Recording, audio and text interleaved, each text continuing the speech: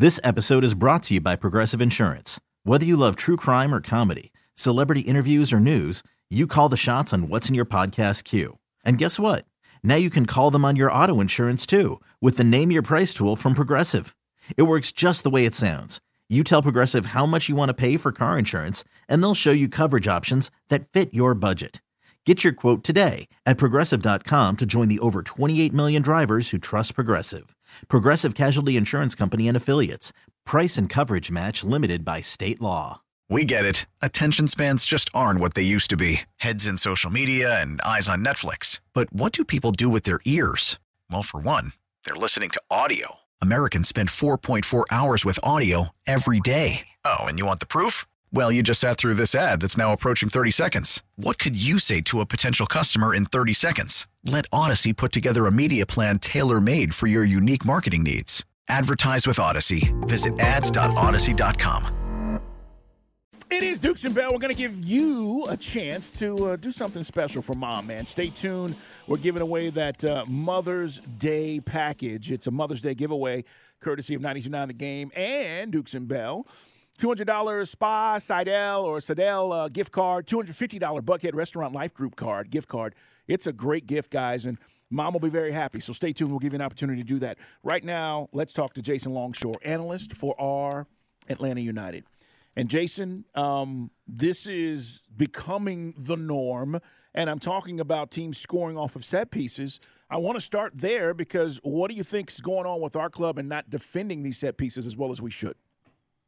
It's about half and half in the goals you've conceded this season that are coming off of set pieces. The goal that you gave up on an attacking set piece in the 3-3 draw against Montreal is kind of the outlier. After that, it's 50-50. And it's going to be a challenge, one thing structurally, because this is a team that is not built on signing tall guys, on signing height, on signing guys who excel in set pieces. This is a team that is based on winning through the run of play and winning in those situations. So you've got a lot of smaller guys. The height conversation, it's a real one, but you have to find a way to navigate that. One, you've got to not give up cheap set pieces. That's number one. You've got to not give up a lot of crossing situations in general, because even when you go back to goals that were from the run of play, crosses have been difficult. I think the other thing on set pieces, a lot of it comes down to, you can argue man-to-man, you can argue zonal, you can argue all that. It's going to be hard to be man-to-man purely with the size advantages that teams will have against you. But there's a mentality to it. There's a fight to it. And when you lose some guys like Brad Kazan and Osvaldo Alonso, somebody's got to step up and kind of be that dog in the 18 in these areas. And I don't know really who that is at the moment that just doesn't allow these things to happen. I think Franco Ibarra, as a 21-year-old, gave you a lot of that fight that was needed, but he's one guy. It just seems as Jason Longshore joins us, guys, at Longshoe. I was joking around on Twitter, like, the gloves are off when Longshoe joins us. What's up with United? No, it seems like we've got everything but the finish. You know what I mean?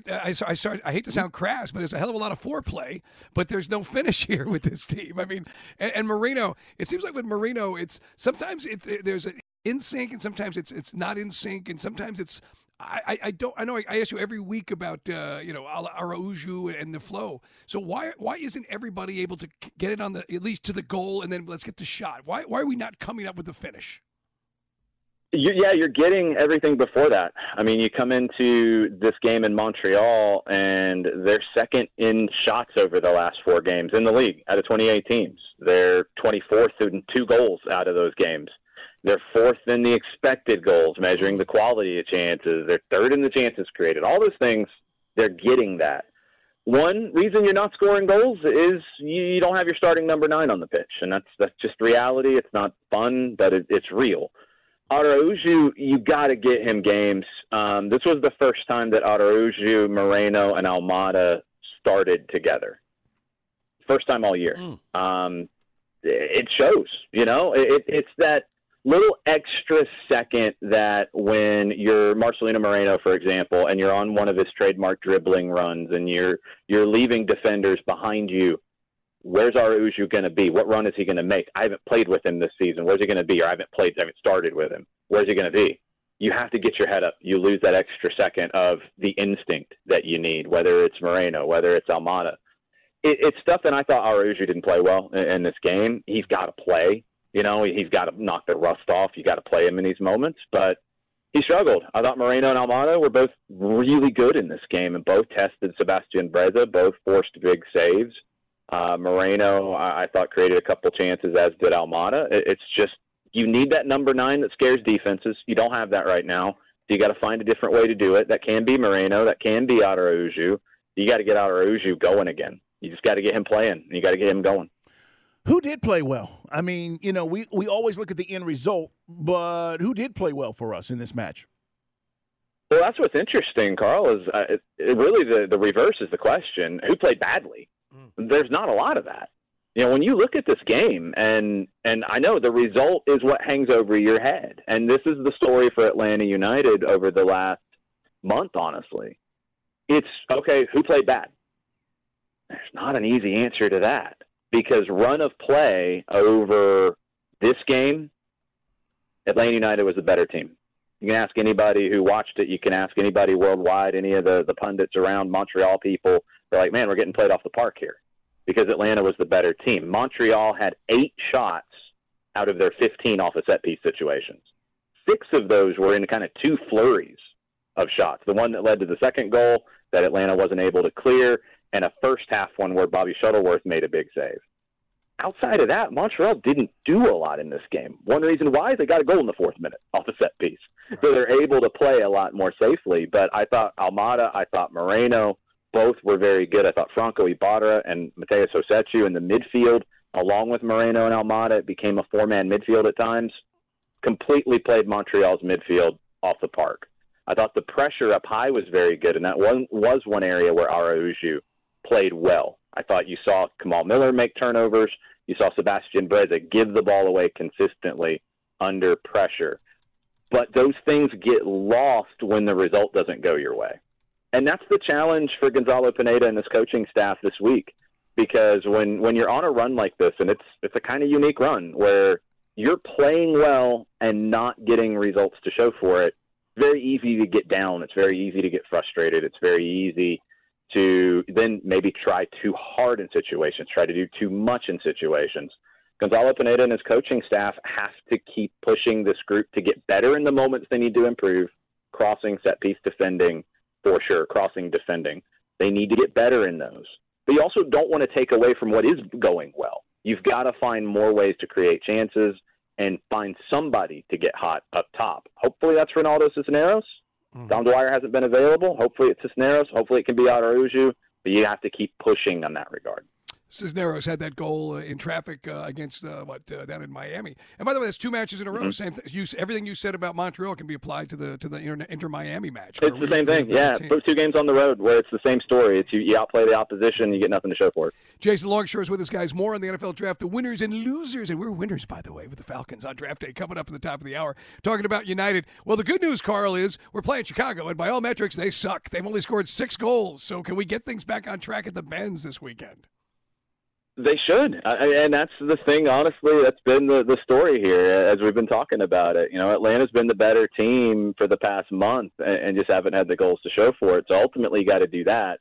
What they've got to do against a team like Chicago is get an early goal and maintain control of the game. Don't give up the cheap set pieces where they're not needed. Maintain control, but don't make it harder on yourself to concede early. That was the biggest difference here, is all the work that you put in on the week to control the game, even in the game, all the work you put in. When Montreal's got that goal in their back pocket, it's easy for them to not take as many chances trying to play out of the back and just give away possession because they've got the lead. They can conserve some energy at times.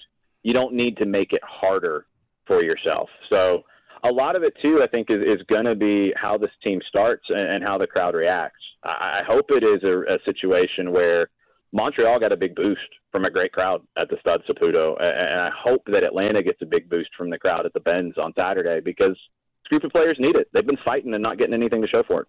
Where's your confidence level right now with this team and things that you're talking about, Jason, and how soon they can get better? That's the thing is, it can turn very fast if you get a couple goals on the board. That's all it takes right now, honestly, because when we're talking about individual mistakes and all that, it gets magnified when you're not scoring goals. So it doesn't take a change to the way the team's playing. It doesn't take a massive change in the personnel. It does take getting some continuity on the field. The injuries have made it very hard for Gonzalo Pineda to field a back-to-back same starting lineup. He hasn't been able to do that all year. That's a huge element here. You got to get some consistency. Ultimately, you get goals. We're having a completely different conversation about this, and the chances are there. The quality of the chances is there. The goals are not there. And then when that comes, we're having a different conversation about this team.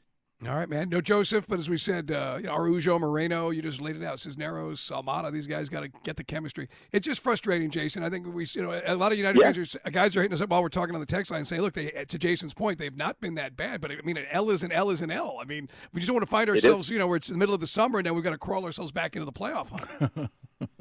That's the dynamic here is you can't blow things up when you're playing well and the results aren't coming, because there's no guarantee you do something different and you play better and the results come. You've got to believe in what's been built, and you've got to believe in this coaching staff. And I think in this situation, because Gonzalo Pineda has been there as an assistant in Seattle, you got to remember they've been the masters of slow starts and great finishes and getting to MLS Cups. This is a league that you got to finish strong. You've got to build all year to finish strong.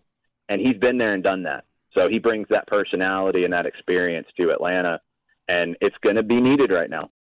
Baseball is in full swing. NBA playoffs are heating up, and your NFL team is gearing up for training camp. Listen to the latest on the teams you love here on the Odyssey app. The biggest sports radio stations in the country, providing unrivaled local coverage of their teams, all in one place. Exclusive interviews with players, coaches, and team executives, streaming live and always available on demand. Stay in the know with your favorite teams right here on the Odyssey app.